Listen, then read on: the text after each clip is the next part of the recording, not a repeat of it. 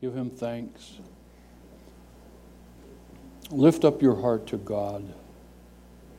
Give him glory for his great love. What a plan, what an awesome thing that we would be included by his free grace into the family of God, forgiven, cleansed, with the hope of heaven, set free, washed, transformed. Thank you, Father. Thank you, Father, Son, and Holy Spirit. Amen. Okay, God bless you all. Now we will dismiss children for Children's Church. Did we get it up? Not up? While Andy is trying to load today's message slides, you guys can go, and then I want to address you because it brings to my mind a remembrance of something important, and that is, do you have any questions? You need any help? Pardon? You have to have my Apple ID? Just ignore it. Ignore that. I don't think you should have to have that. Okay. If you think I'm giving my Apple ID right in front of all these cats, man. I mean, look around, Jack. You know where this is? Man, we're downtown Brainerd. Come on. Did you need it? Wanted me to sign in, but it was that same page. Oh, we just ignore it. But what I wanted to say is that, I mean, this is a lot of, does it feel a little last minute around here today? Does it possibly feel a little bit less organized and so forth? Well, Nick's not here, that's one thing. But both of our projectionists could not be here, and I knew we needed projection, so I showed up and got it ready this morning, and I discovered yesterday, in fact, I spent a few hours fiddling around, and it was a lesson for me that we take for granted the significant contributions of the people that sit back in that booth and take care of all this technical stuff from week to week. And furthermore, it reminds me that we must, in fact, have more volunteers to really be able to pull this off so we don't have these unfortunate, hey, well, we're getting there. Now we're in Robert Evans' account. Just shout at me, man, if there's something that I can do to help you get there. So, yeah, we need some volunteers. We need some people on sound that would be willing to be trained in on sound. It helps if you have a musical ear, and if you have some interest in technical kinds of things. You like to play around with, music and listening to music. Maybe you're a closet DJ and you want to load some tunes, have some fun, whatever.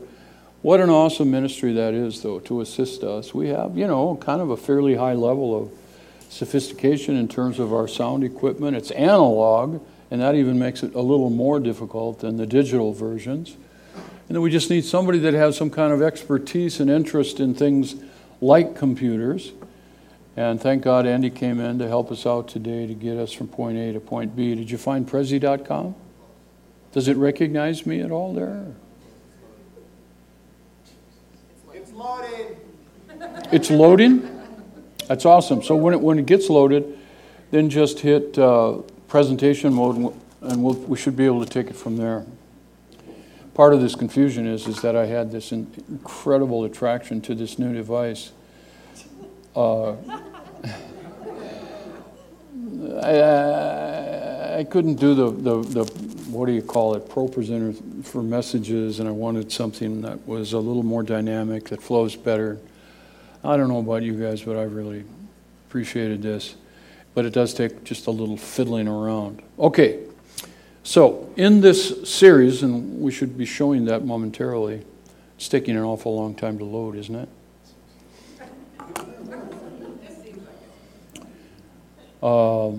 Don't worry, I'm not going to punish you for this. Okay, there's no penalty. I'm not going to make you stay after class. We're gonna do this. I'm going to load it here so I have my notes. And here we are. So, we're there. Now just hit that, present mode. Okay, so now I don't need this. Thank you so much. So here's the series overview. This is all about falling in love with God all over again. It's a 7-part series.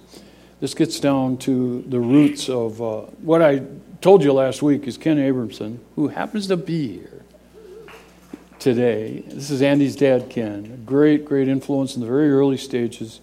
He helped me write the Constitution for Communitas and so forth. And he and Deanna, his lovely wife, have huge contributions here. And not the least of which is to help me understand, like, this whole theology, this effective theology that I've been sharing with you for the last several weeks. And you know that I'm about the heart. Christianity is about the heart, and all those kinds of things. So, really, that's the inspiration for this deal. Falling in love with the triune God, falling in love with the Father, with the Son, with the Holy Spirit, which we talked about last week. And now the last 3 are very practical. This is intended to be practical. Falling in love with God is the path to freedom. I'm using freedom loosely to describe growth or sanctification, that sort of theological word. Becoming more and more like Jesus, the process by which, that fires that process, that infuses that process in our lives with energy and makes these things effective, is love, as we'll try to show. The path to service. How can we gain the energy that we need so that we don't languish when it comes to, let's say, a call for service, an opportunity to help a friend, a neighbor, somebody in the city, within the body of Christ, without of the body of Christ. It takes energy and motivation. And all this stuff about love is all about motivation. And it's the path to service. Finally, it's the path to mission, and we'll talk about that on the final Sunday of this series, which is on the 19th. Okay, so it is coming. All right, so falling in love with God is the path to freedom. And I was so happy to see Ken, as I always am. He turned me on to this sermon. I don't know if it was 10 years ago or 8 years ago, a number of years ago. And I want to tell you, it's like the most influential sermon that I've ever read. And it's by a guy named Thomas Chalmers. He's a Scottish Free Church guy, a brilliant theologian, a professor, and so forth, a leader in the church movement, the independent church movement, not independent, but the Scottish church movement and so forth. And in the early 19th century, and it's about an 11-page sermon, single-spaced. You can get it in a PDF document online. I really recommend this thing. It's dense. The language is, what you would expect for a professor in 1820. So it's dense in that way. There are actually words in that thing that I didn't understand, and I still have to look up. But so it's dense in that way. It's a little difficult with the language, and I'm going to break it out. But this is the total transformational experience for me, is to read this thing and to understand human motivation, to understand the heart and how this all works, and the importance of love. And I want you to just notice here that the title of this thing, The Expulsive Power, even that's kind of a big word. It means, the bouncer of the heart. The guy who says 86, okay, to some lesser power or affection. The guy that has the power to kick everybody else out of the room. Because, friends, that's what we need. We need force, and we need power, and we need authority. We need something that commands our attention and our love, that becomes an object in relationship to which our affections can indeed lay hold. And it's, a love supreme that is needed, in fact. So in order to get lesser loves, worldly pursuits, and all the things that we are passionate about as human beings, for us to supplant the power and the force of these lesser passions, whatever they may be, in relationship with the world.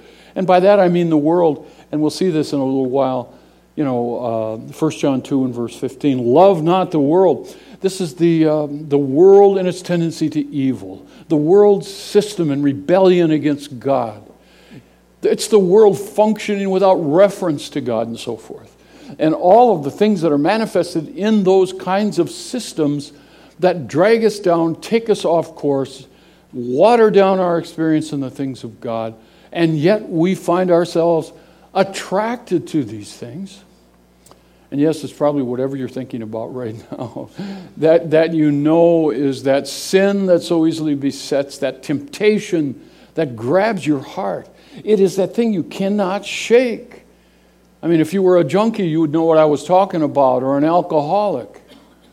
And I hope you are someone here in recovery, because I want to tell you that this sermon, and I want to say that here's a little digression, for every person who works in the field of mental health and wishes to gain a deeper understanding of the mechanisms of the human heart, whether this is in pastoral counseling, just in your relationships, you want to bring some insights to your recovery group and so forth, read this sermon. It's the best stinking sermon I've ever read in terms of giving insight into the mechanisms of the human heart which fuel our motivational field, that lead to our behaviors, and that summon our energies, intellectual, physical, and all those things.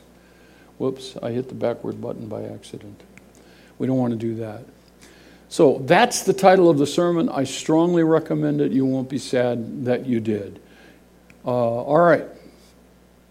Here's a book. I don't know if you remember this book. It was written back in 1940. Carson McCullers was 23 years old. It hit the New York Times bestseller. And of course, a generation later is when I was in high school and everybody had to read it. I just like the title because it fits this idea. It's an interesting story. There was a film version and so forth that might be worth a peek as well, about loneliness, etc., about how the heart is ever seeking objects that can indeed become legitimate objects of love, of passion. And in fact, it's the way we were made. And some people think, well, the thing to do, and listen, if you look at the range of religion in the world, look at world religions, and if you know anything about Buddhism, for example, Buddhism is dedicated to the idea that desire must be eradicated.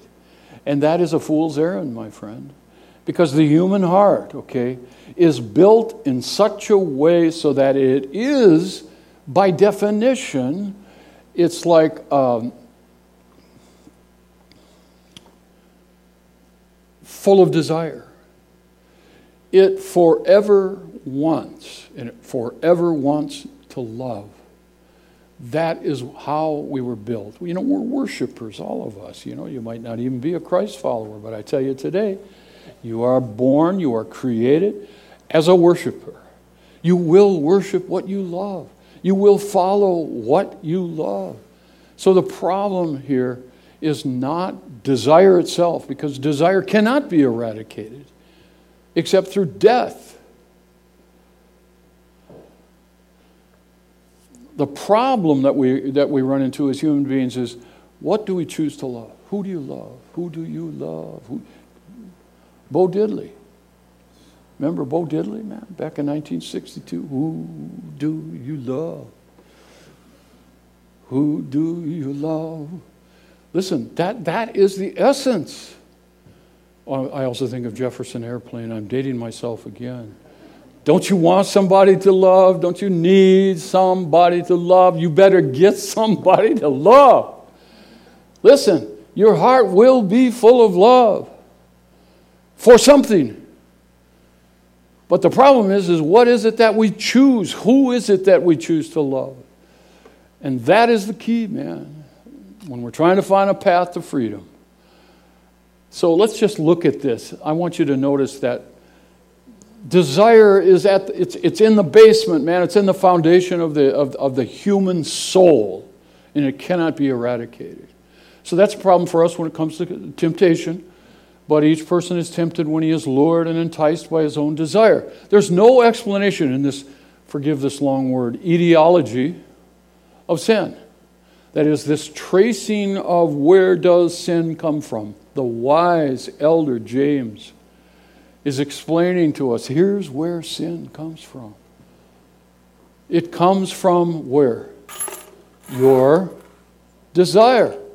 But where does my desire come from? There's no explanation for that, and that is because desire is already there.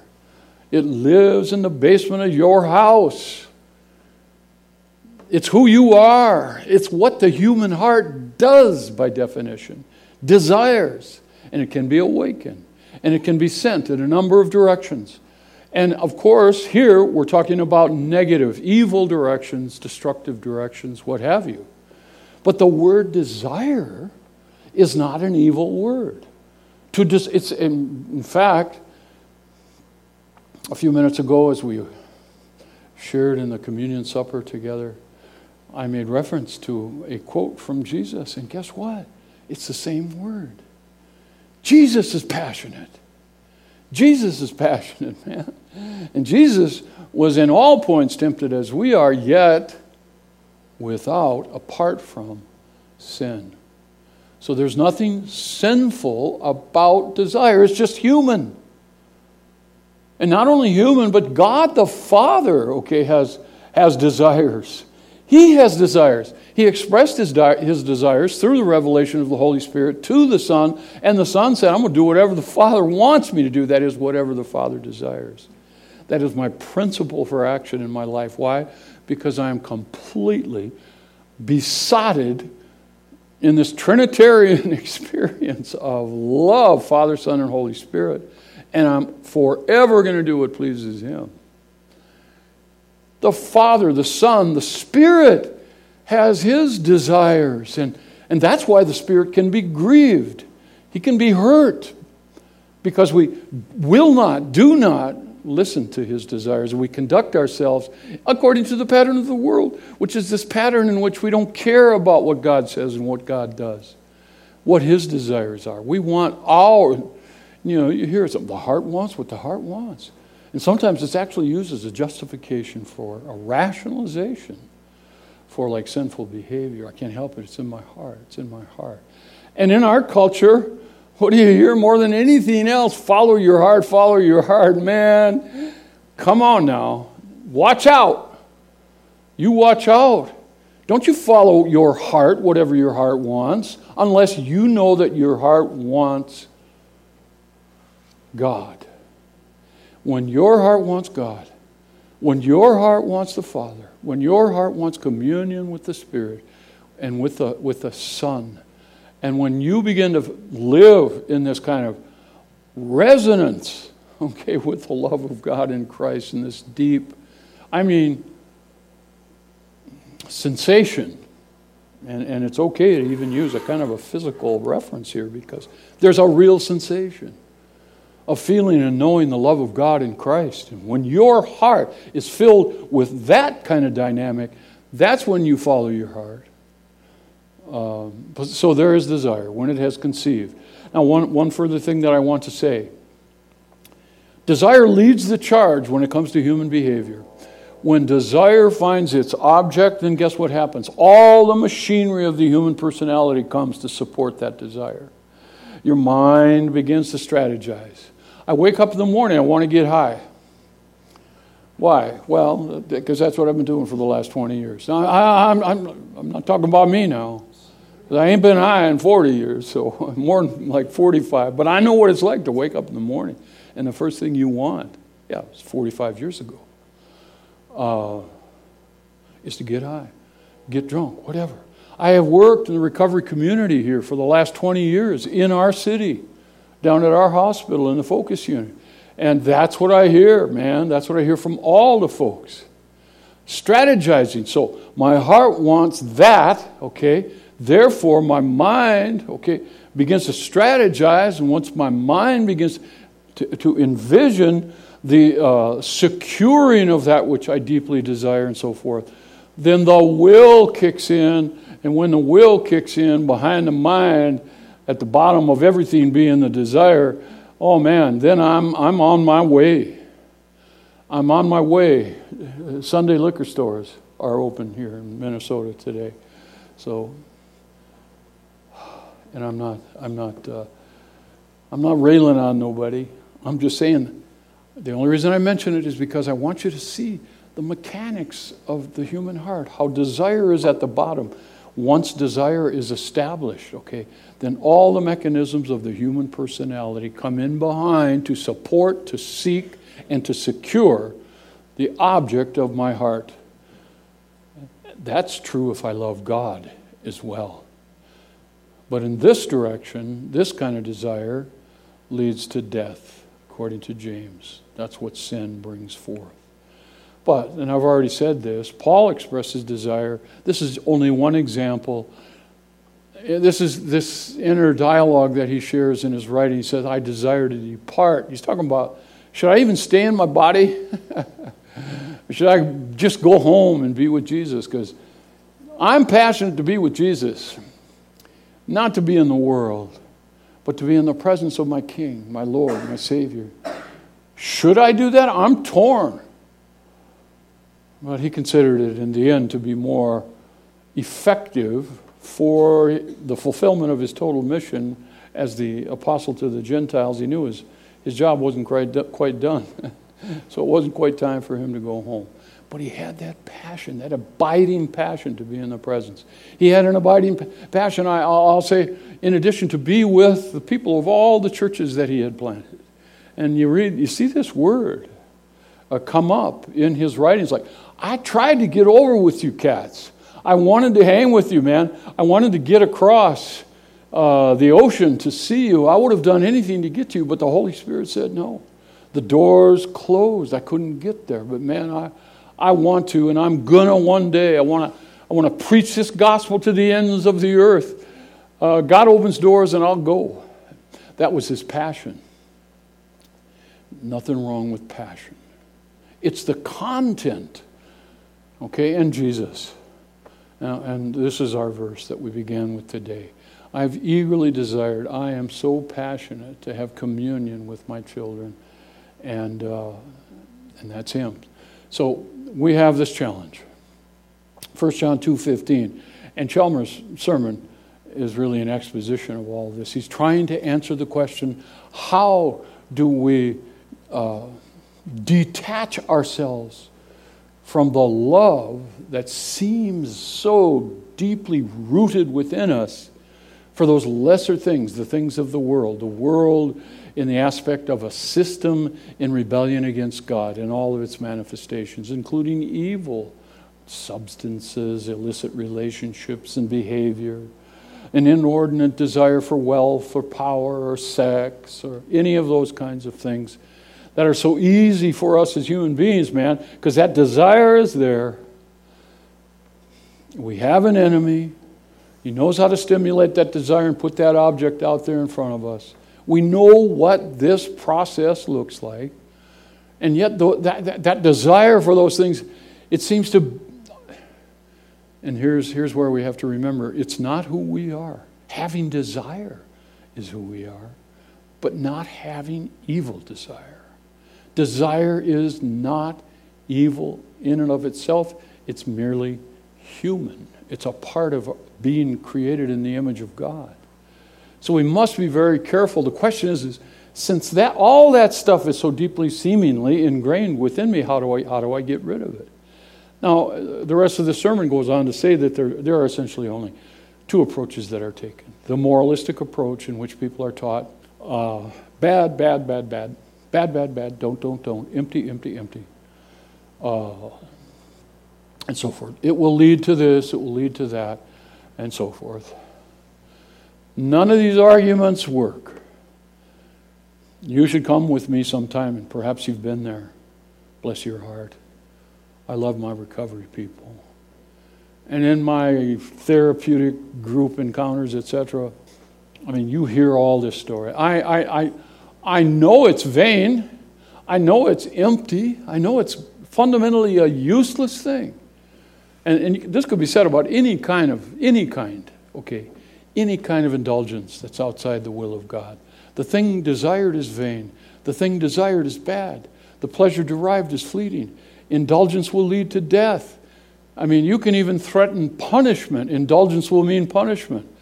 I knew all that stuff, but I couldn't stop. I couldn't stop. Why couldn't you stop? I even knew that it was harmful to me, and I knew it was killing me and my family and all of those things. Those arguments won't work. Why? And I've already explained such, and I'm quoting now from Chalmers, and I won't do a lot of it. Such is the grasping tendency of the human heart, that it must have something to lay hold of, and which, if wrested away, without the substitution of another something in its place, would leave a void and a vacancy as painful to the mind as hunger is to the natural system. And the natural system for a human being is to desire. Look at this next short paragraph. The strong man whose dwelling place is there. And you remember Jesus told the parable of talking about sending demons out of a soul. And the demons go around, they're looking for some place to hang around. They come back, cruising around the neighborhood. They look down where all them demons had just been kicked out of. The place is empty. Ain't natural for a soul to be empty, man. And so what do? They say, man, I'm moving back in there. That looks all nice. Somebody swept it out. That's cool. A strong man does not easily give way to another occupant when it comes to a place of supremacy within the human heart. It takes force. There's only one thing that works. And you have to have a more powerful affection. You have to love God more.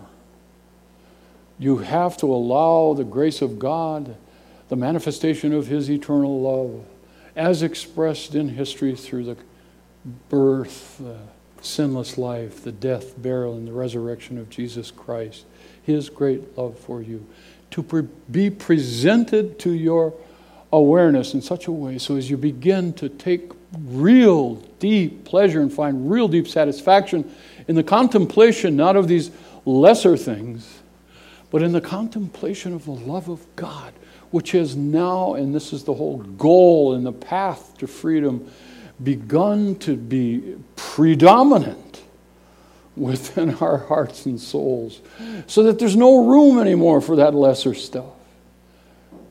No room. In the end, baby, I'm all about Jesus. Ain't got no room for none of that stuff. I got nothing on earth that I desire. Psalm 73. Besides you. What have I in heaven besides you?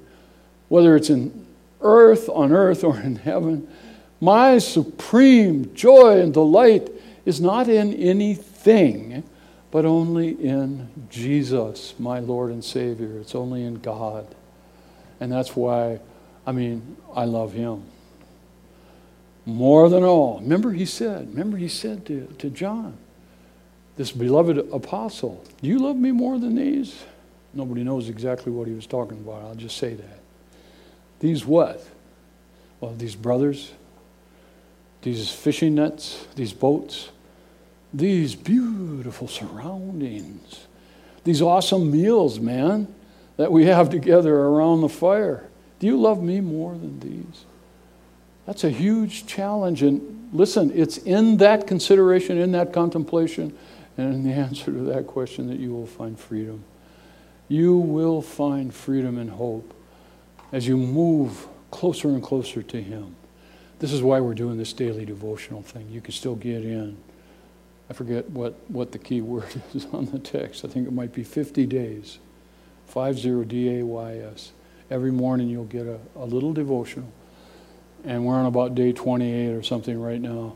And it's just a verse or two and a very short devotional thought. And the whole thing is designed to help us look past the clouds and the fog of war, and just to lift up our hearts for a moment, pushing all else aside, and for like 20 seconds early in the morning, to just fix our eyes on the beauty that Mike was singing about. The beauty of God, the beauty of His great love. Yeah. That's the only thing that works, and it's the love of God. So, back to Chalmers.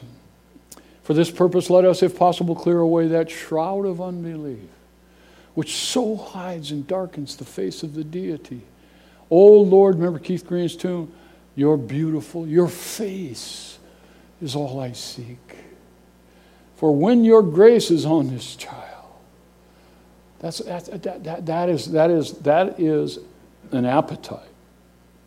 When that fills your heart, and you are seeking the beauty that is in Jesus Christ, so easy it is through faith to behold. This is the kind of thing that will capture your heart. And you too will be besotted beside yourself in love. You will fall in love with the living God. But we have to fight a bit. We have to concentrate. Let us insist on His claims to your affection. That's what He wants. It's not, okay, you obey me and then I'll love you. No, His love is prior, it's foundational, it gets there before everything else. And now the rest is for us to believe, receive His great eternal love. He claims for Himself supremacy within the field of our affectional life. That's what He wants. Not your behavior, but your love. And whether in the shape of gratitude, we have much to be thankful for, don't we? Or in the shape of esteem, He is high and lifted up. His train fills the temple. He is an appropriate object of affection, of love, and of worship flowing from the heart of His redeemed children. Let us never cease to affirm that in the whole of that wondrous economy, He's talking now about the gospel, the purpose of which is to reclaim a sinful world unto Himself. He, the God of love, so sets Himself forth in characters of endearment. See, I love some of this 19th century language. He shows Himself as beautiful and as desirable to you and to me. He presents Himself in the aspect of His beauty so that we would desire Him. That not but faith, only faith, and not but understanding, He really loves me. He really loves me, and by faith, I believe and I receive the eternal love of God. Nothing but faith, understanding is needed on your part to call forth the love of your hearts back again. So here is the purpose, the inspiration, and the direction of our series. Love God. It will put us on the path to freedom. Please pray with me. God, we thank You so much today for Your great love. And once again, I ask that Your love will be made manifest in the room. For every heart, Lord, help us to turn toward You, to believe and to receive Your love, and to respond as we're about to do, as Mike leads us in worship.